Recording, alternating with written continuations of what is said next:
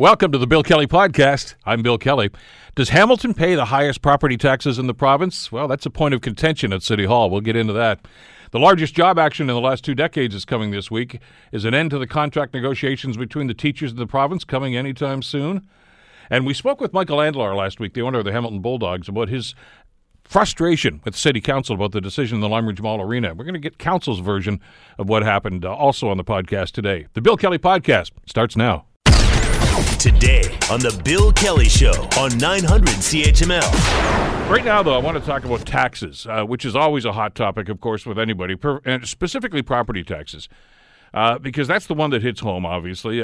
We get money taken off our checks on, with federal tax and provincial tax, but property taxes are after-tax dollars. I mean, that's the money that's left after everything else, right? Your take-home pay.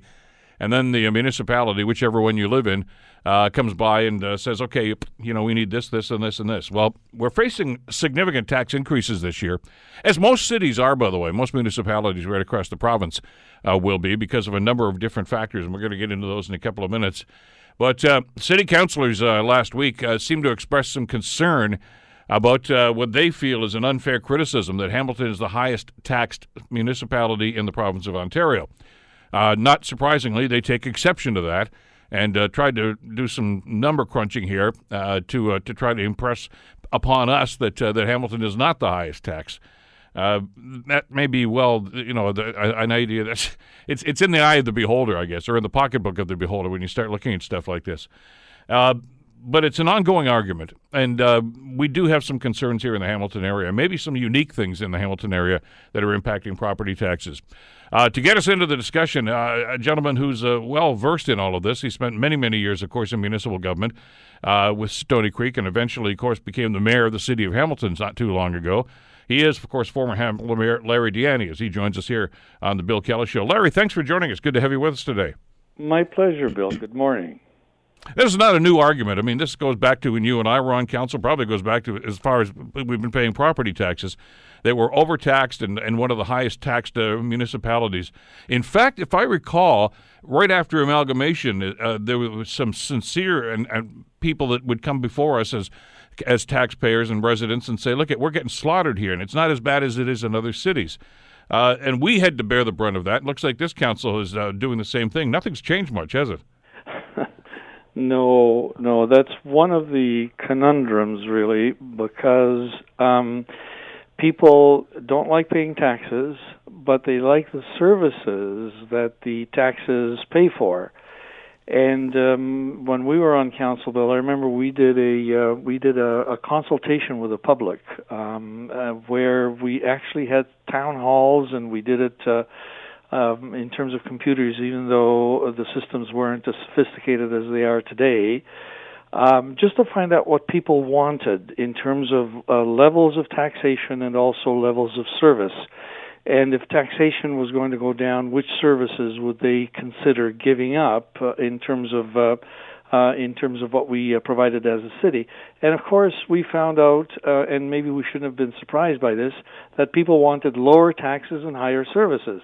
And that's the conundrum that councillors always find themselves in. Yeah, but there's an incongruity to that, isn't it? I mean, well, of course, property taxes, unlike federal tax and provincial tax, is really it's a laundry list of the services that the city is going to provide, and there's the price tag, and then it's divvied up, according to the formula that Impact gives us. But if you want to pay less, there's an expectation you're going to probably get less. Well, and that's exactly it. And of course, it's a complicated way that the municipalities set the tax rate, and because it has to do with the assessment of your home, and of course, as prices go up, and if you're above a certain threshold, that influences it. And of course, the municipal levy, that is the amount of service that's provided by the local government and the taxes that implies. And of course, we have a system here in Hamilton called area rating, where tax levies are applied depending on the services your area receives. And that could be transit, it could be fire services, because they're not equal right across the whole municipality. Recreation, sidewalk, for example, in Ancaster a few years ago, where the municipality actually clears sidewalks in front of people's homes. they had a vote, and they decided to keep the service and pay a little higher. Parkland is part of it. Snow removal, as I just said, is part of it as well. And all of this is factored together, and finally the final tax notice goes out with whatever the increase might be. But the biggest culprit that people do not even now understand, because if you talk to people about these formula, their eyes glaze over.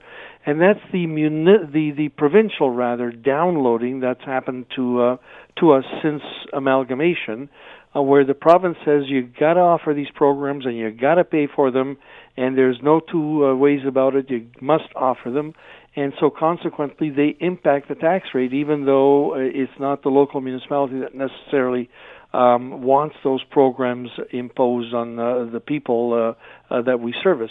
And so all of those create what we are in Hamilton, which is in the high end of tax rates, and that, according to Mike Zagaric, the chief financial officer for the city, we have pockets of the city that are not as well off, and so as taxes go up, they are challenged even more, and that creates the problems that we've got. So even though we're in the middle of the pack, and I think the mayor is right when he says, we're not the highest, we're not the lowest, we're in the middle, and we always saw that when we were involved. We'd get these statistics as well. Even though we're in the middle of the pack, we are also disadvantaged because some folks just can't keep up. And if you're a senior on a fixed income, or if you a low-earning individual but living in a home, it makes it very tough. Here's the problem, though, and I saw some of the numbers that Mr. Zagaric and some of the councillors were bandying back and forth, and they're talking about percentage increases, et cetera. They're using that to justify the fact that, say, hey, we're not the highest, we're kind of in the middle, as you've just articulated. But it's how much we're paying. I mean, the bottom line here is how much are your taxes? Not did it go up 2 or 3%. It's big to begin with, and once you start adding on to that, I can understand how people are getting pretty ticked off about it. Oh, of course they are, and really they have a right to become upset when we get that tax bill. But again, it's tied to services, and it's tied to expectations. Like some of the people that are complaining, for example, that our taxes are high. At least if you look at social media, if you read people's quotes or the letters that go into the editor, are the very people that were clamoring for example, this Red Hill inquiry, clamoring for this judicial inquiry and applauding it.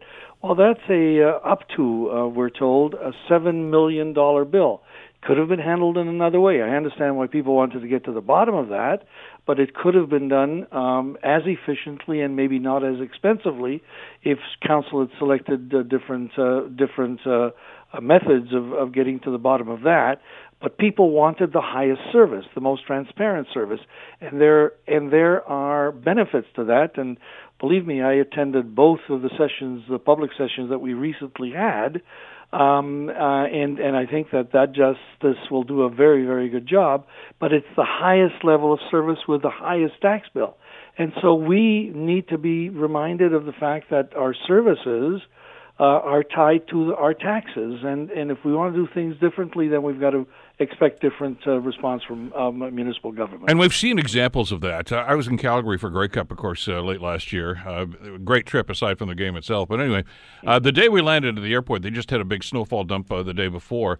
And as we were getting our ride from the airport to the hotel, I saw cars slipping and sliding all over the place. And I asked the driver, what's going on here? And he says, well, we don't sand our roads here. I said, in Calgary? He said, no, we're trying to cut expenses, and they don't sand, they don't salt, they do anything. You're on your own. I mean, they plow them, but that's as far as it goes. And we've experienced this as well. And winter clearing, of course, is a big part of that. When you look at property taxes, Larry, if you say, okay, you know what, we'll let, I forget even what the barometer is right now, 3 or 4 centimeters, and they send the plows out, whatever the case might be. And they say, we could wait till it's 10 if you want. And the resident says, no, we want Cadillac service, but we don't want to pay Cadillac prices. And I understand that. I get that. Yeah, and that's a great example because we lived that during the first term of the amalgamated council, where staff came in aiming to reduce some of our expenditures, and they pointed out exactly that here's a level of service that we think we can offer to the citizens, which will be safe.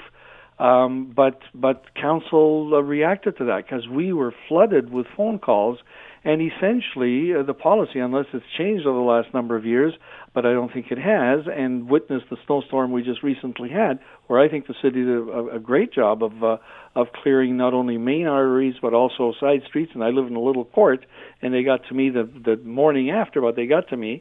The policy, I think, is that within a day of the snowstorm, the roads should look after the snowstorm within a day or so the same as they did before the snowstorm. I mean, that's a pretty high level of service.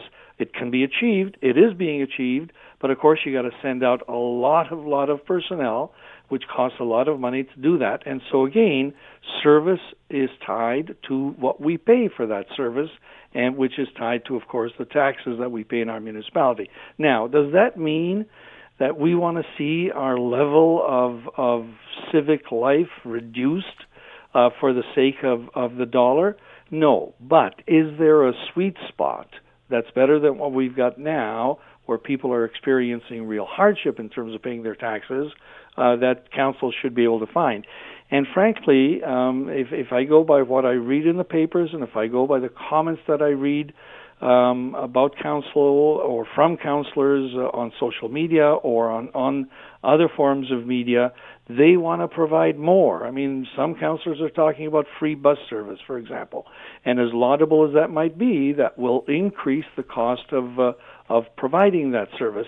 And I don't see very much talk about we need to reduce, we need to tighten our belts, we need to find some efficiencies, which are maybe all code words for right-of-center political thinking, but maybe it's the right-of-center fiscal approach that we should be taking to some of these programs as well. But there should be discussions, and I'll give you an example. Garbage collection. I mean, there's another service that needs to be provided.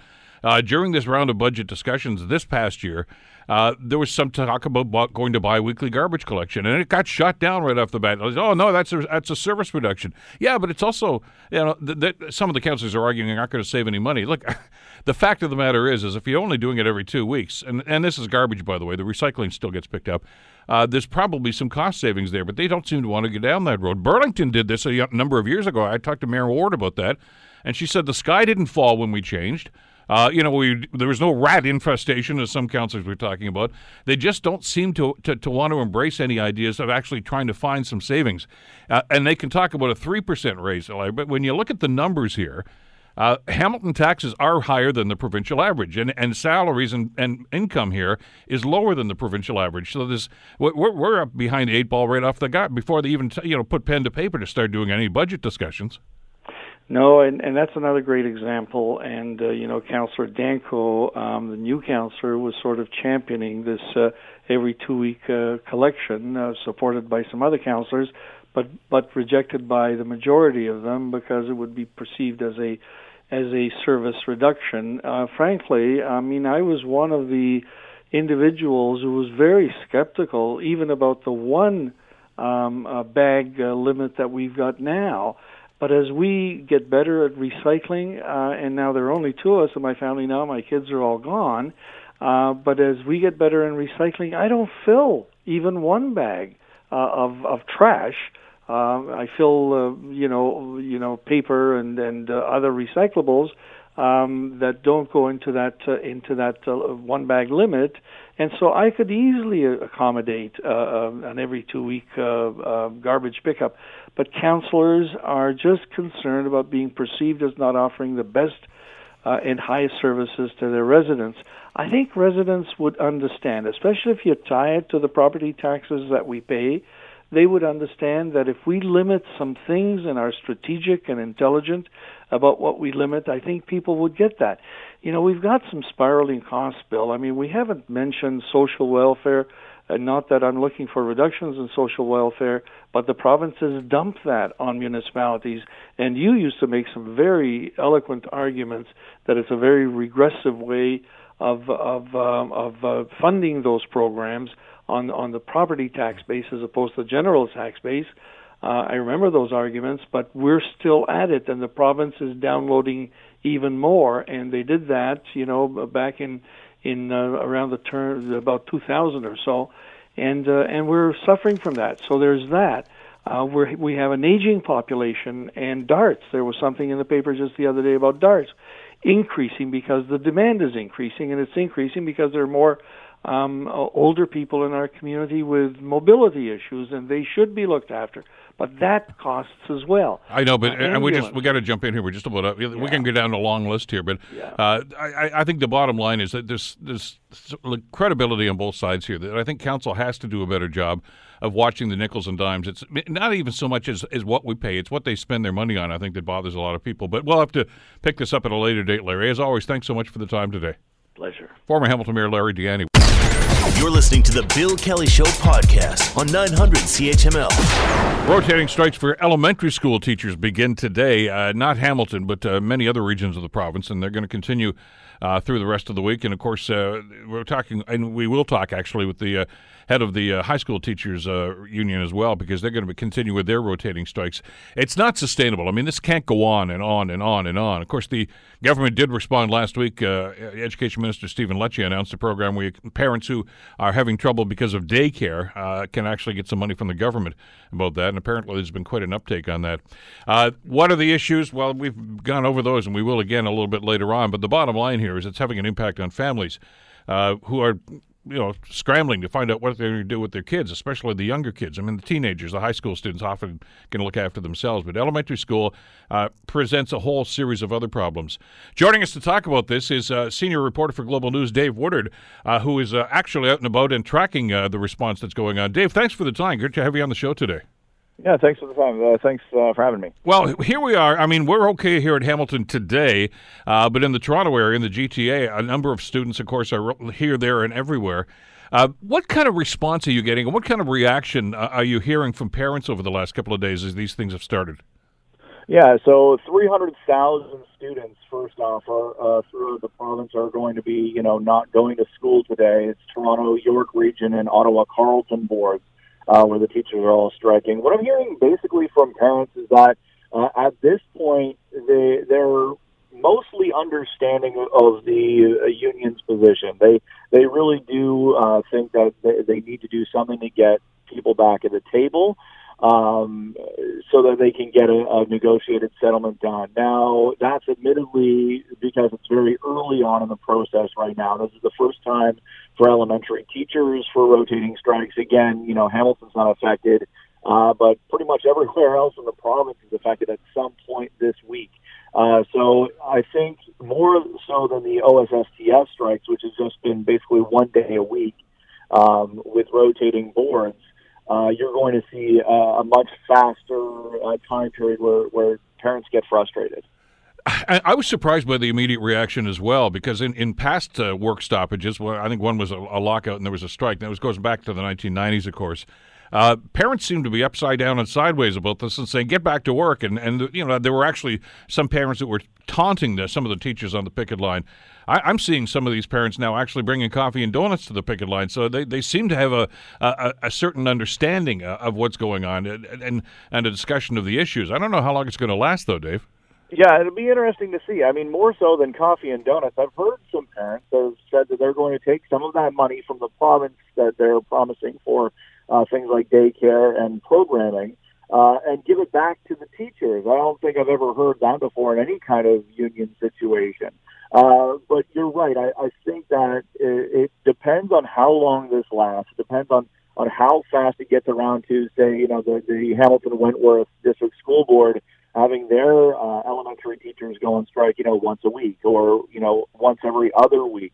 If your kids are missing out on class and you're having to foot the bill for it any more than just a few times, I think that's when people are really going to get upset about it.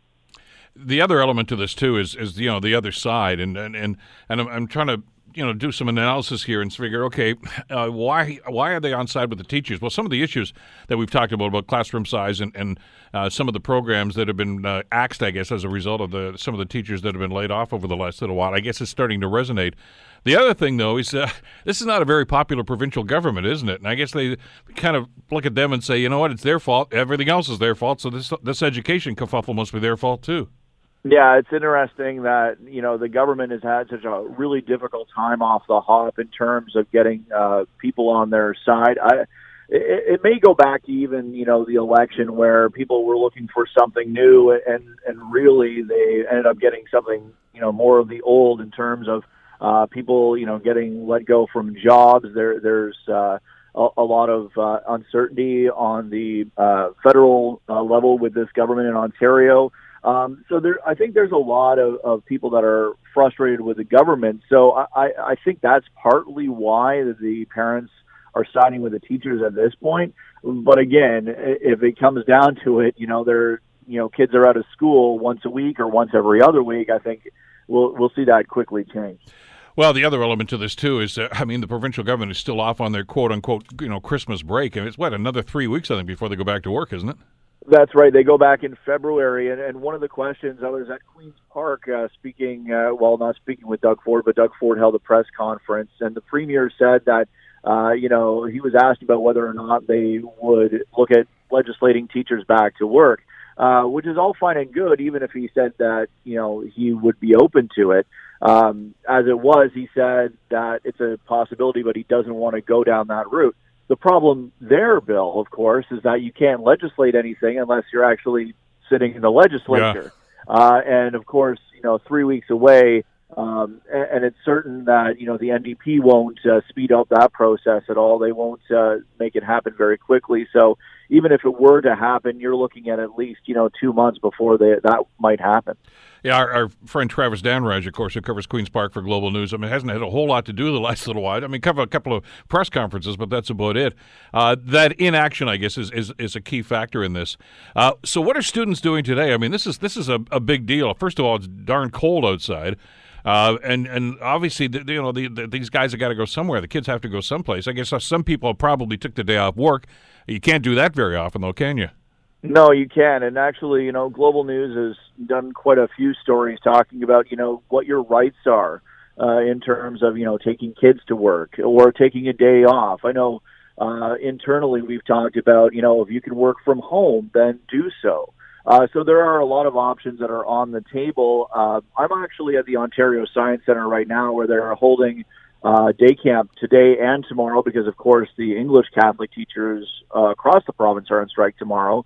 So the Ontario Science Centre is doing a day camp for the next couple of days at the very least in order to, give parents a place to drop off their kids. Now, of course, that's the other part to this is the cost.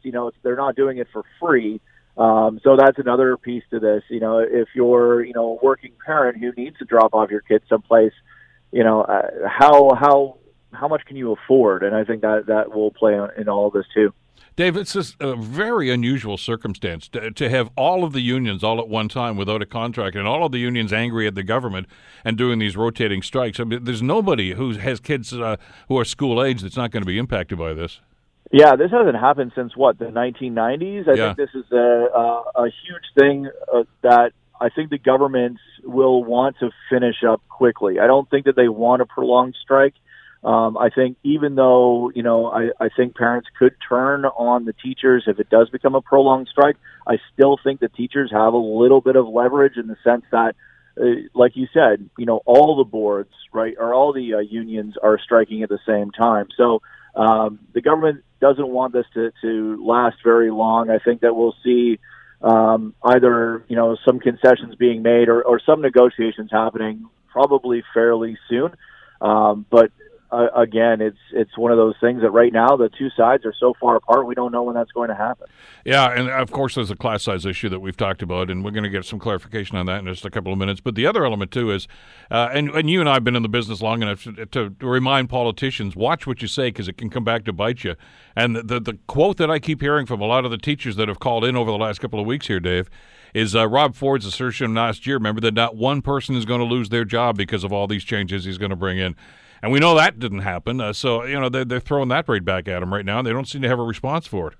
No, and that's one of the big problems with the government and the people is that the fact that Premier Doug Ford, he really had a lot to say in that first year. He's kind of changed his tone in terms of how he approaches the media, how he speaks to people. I was saying last week, with Scott Thompson, how it was interesting how, now it's kind of like it was in years past when you go to a press conference kind of expecting Doug Ford to say something different, and now he's, towing the party line. And I think that doesn't help him in terms of what he said in the past. It does help him, strike a more conciliatory tone with parents and with voters now, but he certainly is, eating a lot of his words from that first year. And obviously, as we've just discussed, it doesn't seem to be a light at the end of the tunnel. This is probably going to go on for a little while yet to come. Dave, enjoy your day at the Science Center. Not a bad assignment.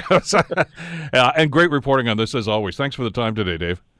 Thank you, Bill. Global News senior reporter Dave Woodard, of course, following the rotating elementary school strike, which is happening in the GTA and, of course, the Ottawa areas as well. And there's a schedule for those, and we'll keep you posted here on CHML News. The Ontario Secondary School Teachers Federation is also involved, of course, in a series of one-day stoppages. There's another one, we're told, planned for sometime this week, later in the week. Of course, Harvey Bishoff is the president of the OSSTF. He joins us here on the Bill Kelly Show to give us an update on this. Morning, Harvey. How are you today? Okay, Bill, how are you? Good. This is a bad situation that seems to be getting worse, as I was just mentioning with Dave Woodard from Global News in Toronto. All these unions all together with one common goal here, and that's basically to create awareness, I guess. And I was interested to hear Dave's comments about the secondary school teachers. Of course, you've been doing this for a little while, but even the elementary school teachers with their strikes, for the most part, an awful lot of the parents still seem to understand exactly what this is about. And they think it's the government that has to take action, not the teachers. That's absolutely what we're finding, and we've been trying not to go just on gut feeling here. We've been polling, we've been using a reputable polling firm, and overwhelmingly, by a significant margin, the public is telling us that they support the positions we have on the bargaining table. When they're asked directly, do you think that educators should accept the government's positions or fight on? Overwhelmingly, they say we should fight on. And in general, the public doesn't trust this government to look out for the interests of students. They turn to educators for that. So we're definitely seeing that, which is remarkable in times of where, we know that our action causes some disruption, some distress for parents and students. We understand that. We've tried to manage it and balance it, but it's still a reality, and yet they're still supporting us. I had an offline discussion with Charles Pascal, who is, of course, a former Deputy Minister of Education. He's a teacher at the U of T right now, and he underscores this with his comments. He was saying that, look at the support that the teachers, all of you, seem to be getting for the majority of parents right now, is all about class size. And he says parents are still up in arms about class size. And as you and I talked last week, this is not the hypothetical. They've seen the impact of larger class sizes on their kids right now, and they don't like what they see. You bet, and it tells you that, it's something parents get at a gut level, and their children come home and tell them what it's like to be in a large class. Certainly we saw examples, because it's not just the fact that the classes are getting bigger, it's that the number of course options shrinks as teaching positions are sent out the door as well. And so students couldn't get access to courses that they wanted or needed. And so all of those effects are absolutely being felt. And when you consider the government's campaign that it would be so easy to cut money out of public budgets, it would have no impact. Nobody would feel anything. Well, people are absolutely feeling the negative effects of this. This really seems to be part of an ongoing agenda of this government to simply reduce costs by reducing staff and people. They certainly did that with the government when they slashed the size of Toronto City Council arbitrarily, but to the shock of everybody else. And they seem to be doing this one too by eliminating teaching positions. Yeah, and that's the opposite of an efficiency. An efficiency is when you can deliver the same service at a lower cost. And, we've got some cost-saving ideas that they could have used to reinvest money back into the education system. But what they're doing on the contrary is just decreasing the quality of education. Sure, it's cheaper to do it in the short run. What are the long-term effects? What is this going to cost the province, cost individual students who don't have the same sort of opportunities, cost the province's economy when we no longer have the same number of high-quality graduates ready to move into post-secondary or skilled trades apprenticeships or the things that this province absolutely needs? If for anyone who's looking for a solution and for the both sides to get back to the bargaining table, I'm a little concerned about the fact that, Harvey, you guys don't even seem to be on the same page. I mean, you're talking about class size. You're talking about the mandatory e-learning and the negative impacts on that, and the fact that there's no substantive information from the government that either one of those programs is actually going to be effective. But for the minister, Mr. Lecce, is just talking about the greedy teachers wanting more money. It's all about money. That's not even the issue as far as the teachers I've talked to are concerned. I mean, it's still an issue that should be on the bargaining table. It would be a very interesting conversation if they came to us with proposals that didn't erode the quality of education and then took a hard line on compensation. But they haven't done that. But I mean, let's bear in mind, Minister Lecce is a guy who honed his craft in the Harper Communications Department. He's a guy who was at the center of the Mike Duffy Senate expenses scandal and various other things. This is an exercise in spin on his part. It bears no relationship to what they're really doing to the education system. I'd like to see him just once answer the question, how do larger class sizes, how does mandatory e-learning, how does loss of education workers who support kids with special needs and kids at risk, how do those things improve the quality of education? And when he can't answer those things because there is no answer to those, then maybe it's time for him to reverse course. Is there any discussion at all about getting back and actually doing some bargaining instead of doing it through the media? We,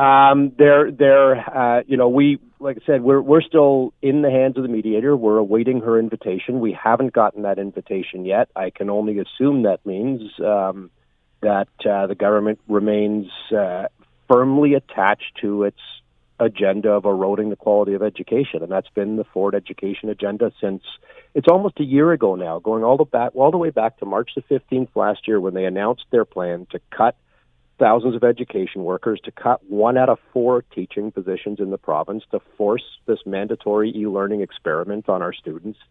And they're still firmly attached to that basic principle of eroding quality of education. But the contention from Mr. Lecce is that you guys don't want to bargain, that you refuse to come to the table. That seems to be the assertion. Well, we haven't received the invitation from the mediator to come back to the table, which tells me they're still stuck to their highly problematic positions. Look, we offered, for example, to postpone our strikes if the government would simply commit to last year's staffing levels. The fact that the minister claims to be laser focused on preventing strikes and yet can't commit to last year's staffing levels tells you that their agenda is a firm commitment to eroding the quality of education. Well, and the spin that's going on here, and this is the thing that bothers me, is they're saying, and the Premier has mentioned this in the past as well, that the system needed a major overhaul. And I don't remember any of that conversation happening in the past. There have been some concerns about some of the grade 6 math tests and et cetera.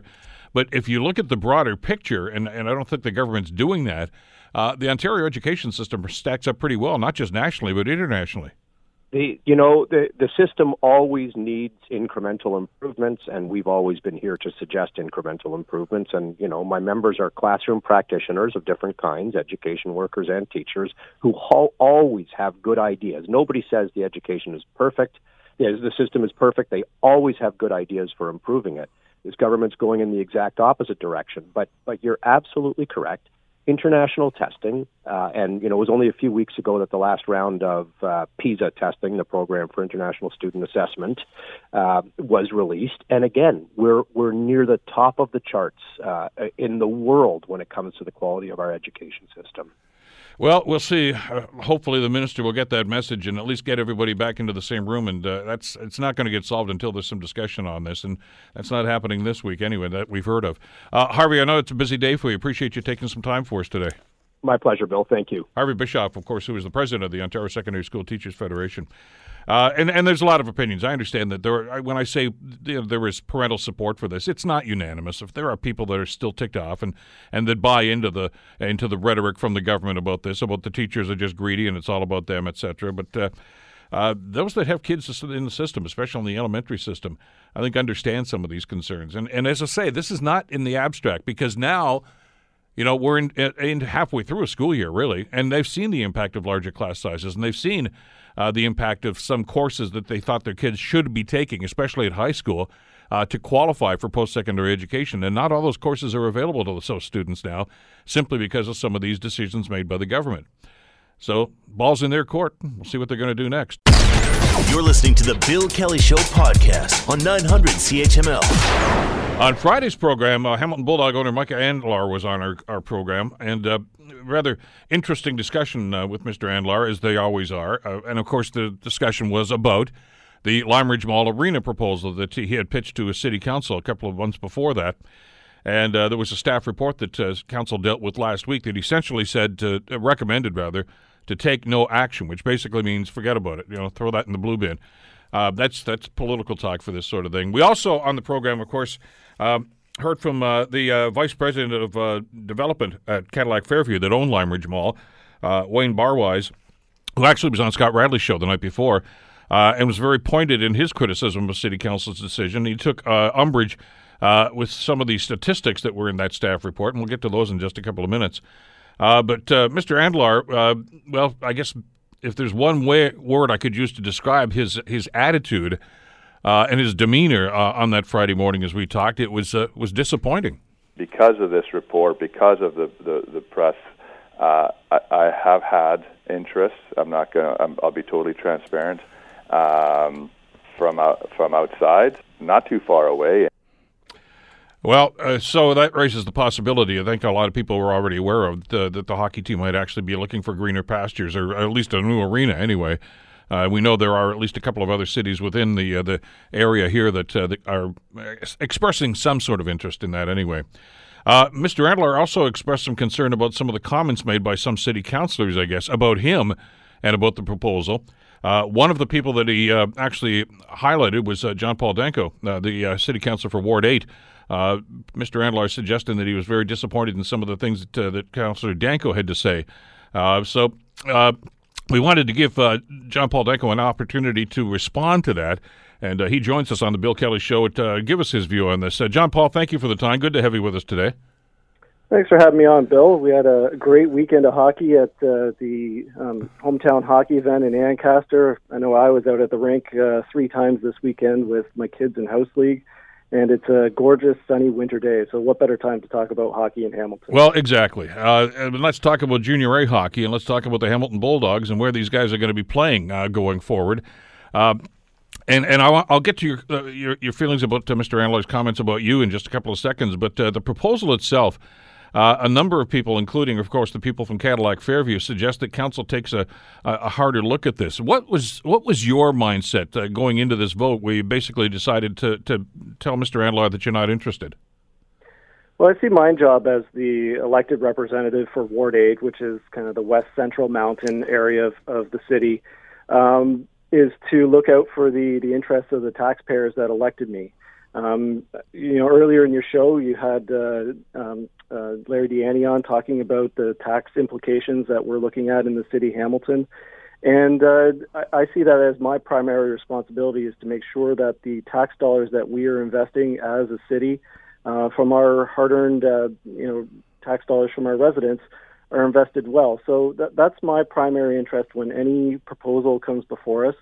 And the fact is the proposal that was submitted by the Bulldogs ownership group and Cadillac Fairview would have a total project cost of $139.5 million with a total taxpayer contribution of $109.5 million.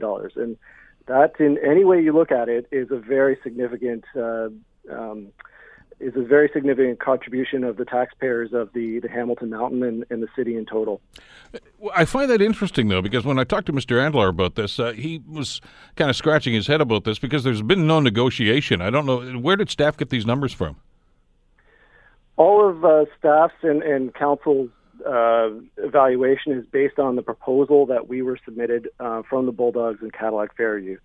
So staff went back, they've had discussions with the Bulldogs, they've had discussions with Cadillac Fairview, and they've done a fairly comprehensive financial evaluation of the proposal, of the potential tax impacts, and really tried to assess what the implications to taxpayers are. And I think it's pretty clear that if you look at the financials here, that this is not a tenable position for the taxpayers of the city of Hamilton to build a new arena on the mountain that primarily benefits private business. Well, certainly there's going to be an uptake for private business, but as you know, John Paul, I mean, you know, you're maybe shiny, but you're not brand new. You've been in the business a long time. There's got to be some incentive for people to put private sector money into any project that you want. And here's a city that is dying for public-private partnerships, and you're looking for people to invest in the city right now. And you've got a hockey owner who's willing to put $30 million of his own money onto the table.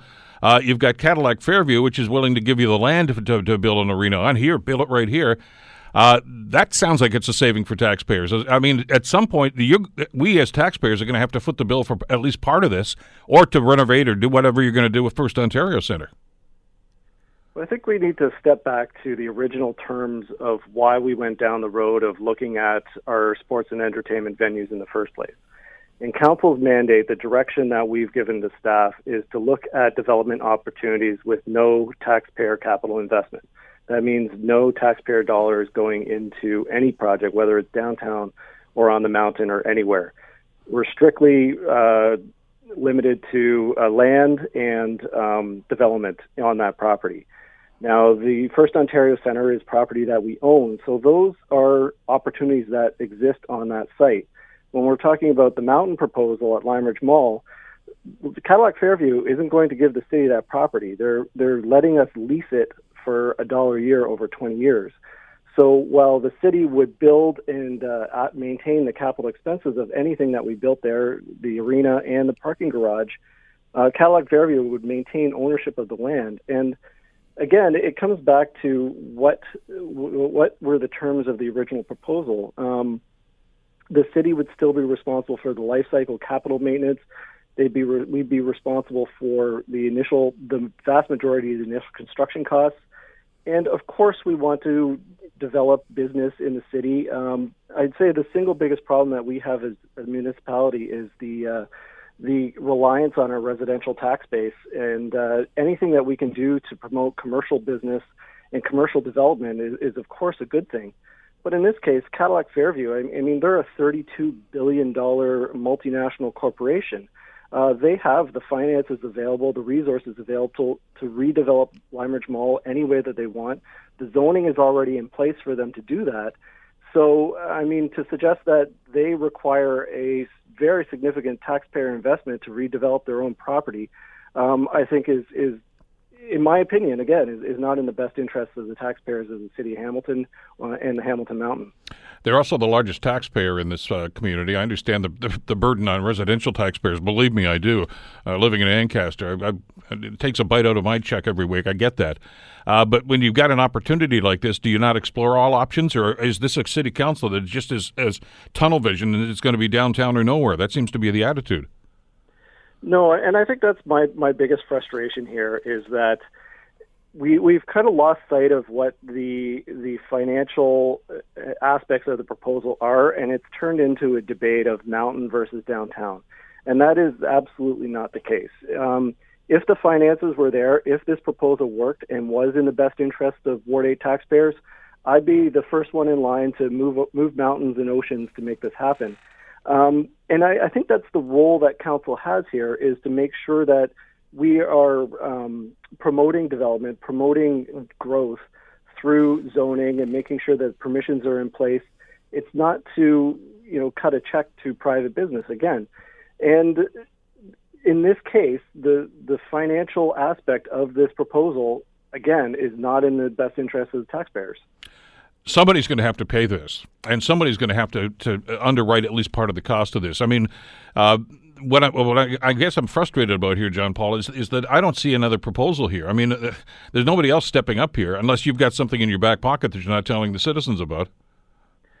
Well, just before we had an update on the Bulldogs proposal, the item on the agenda prior to that was an update on the First Ontario Centre and sports and entertainment venues, and there's a report back on February 5th with some further information on that. So this is not the only option for an update to our sports and entertainment venue. And again, when we initially set this out, the fact is we have First Ontario Centre, the Convention Centre, and Ontario Place, the concert hall.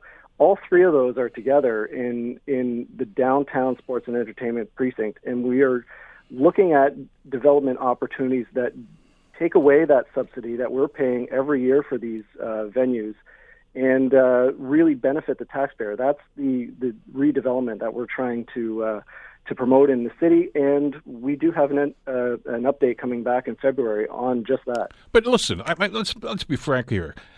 You've got a tired old arena that's over 30 years old, and we already know that's a long, long list of things that are falling apart in that. The convention center has proved to be too small and too ineffective.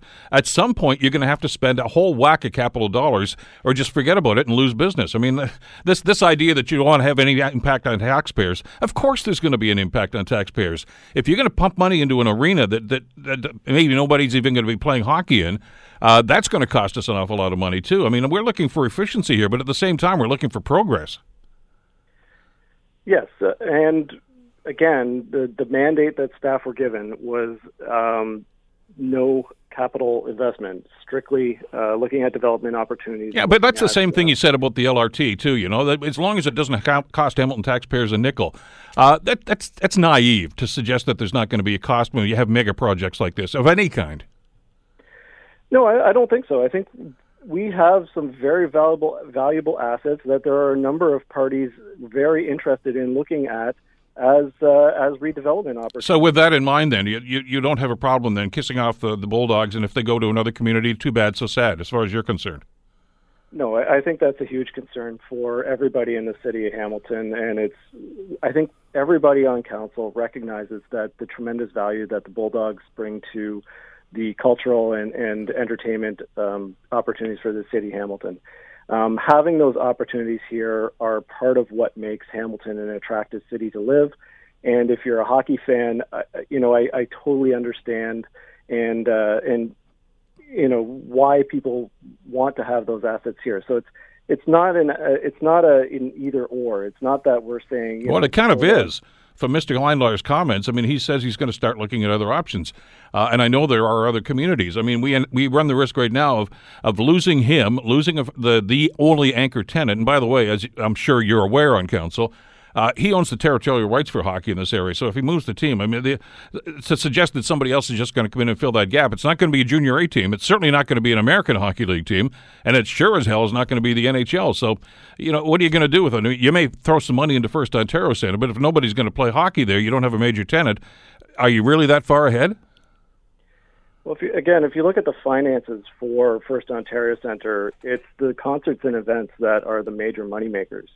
In just 9 major concerts in 2018, those 9 major concerts made over $1 million, which is significantly more than what hockey brings in. The value that hockey brings to the city of Hamilton is more of the cultural aspect, and it's also as the anchor tenant to keep the lights on in that building on a day-to-day basis. So, of course, we want to work with Mr. Andlauer and the Bulldogs.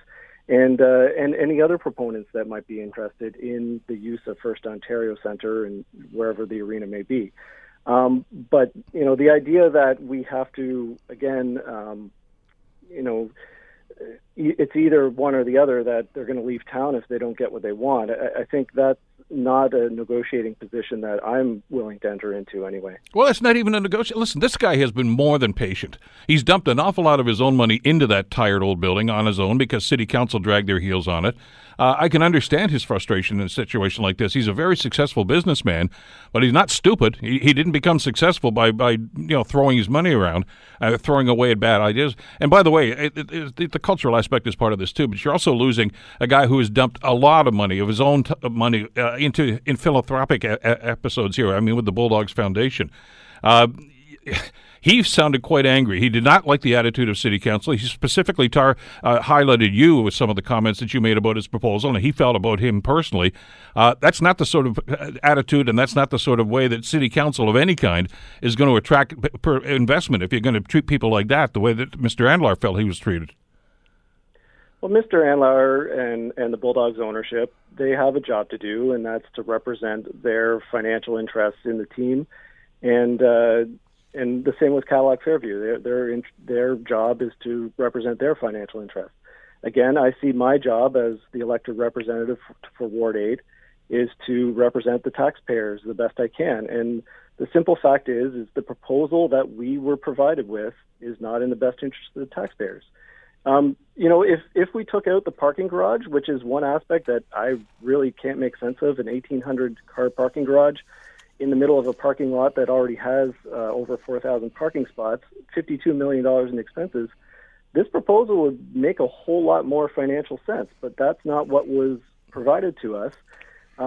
And so we have an opportunity and an obligation to evaluate on what was put before us. And the fact is, it's not in the best interest of taxpayers.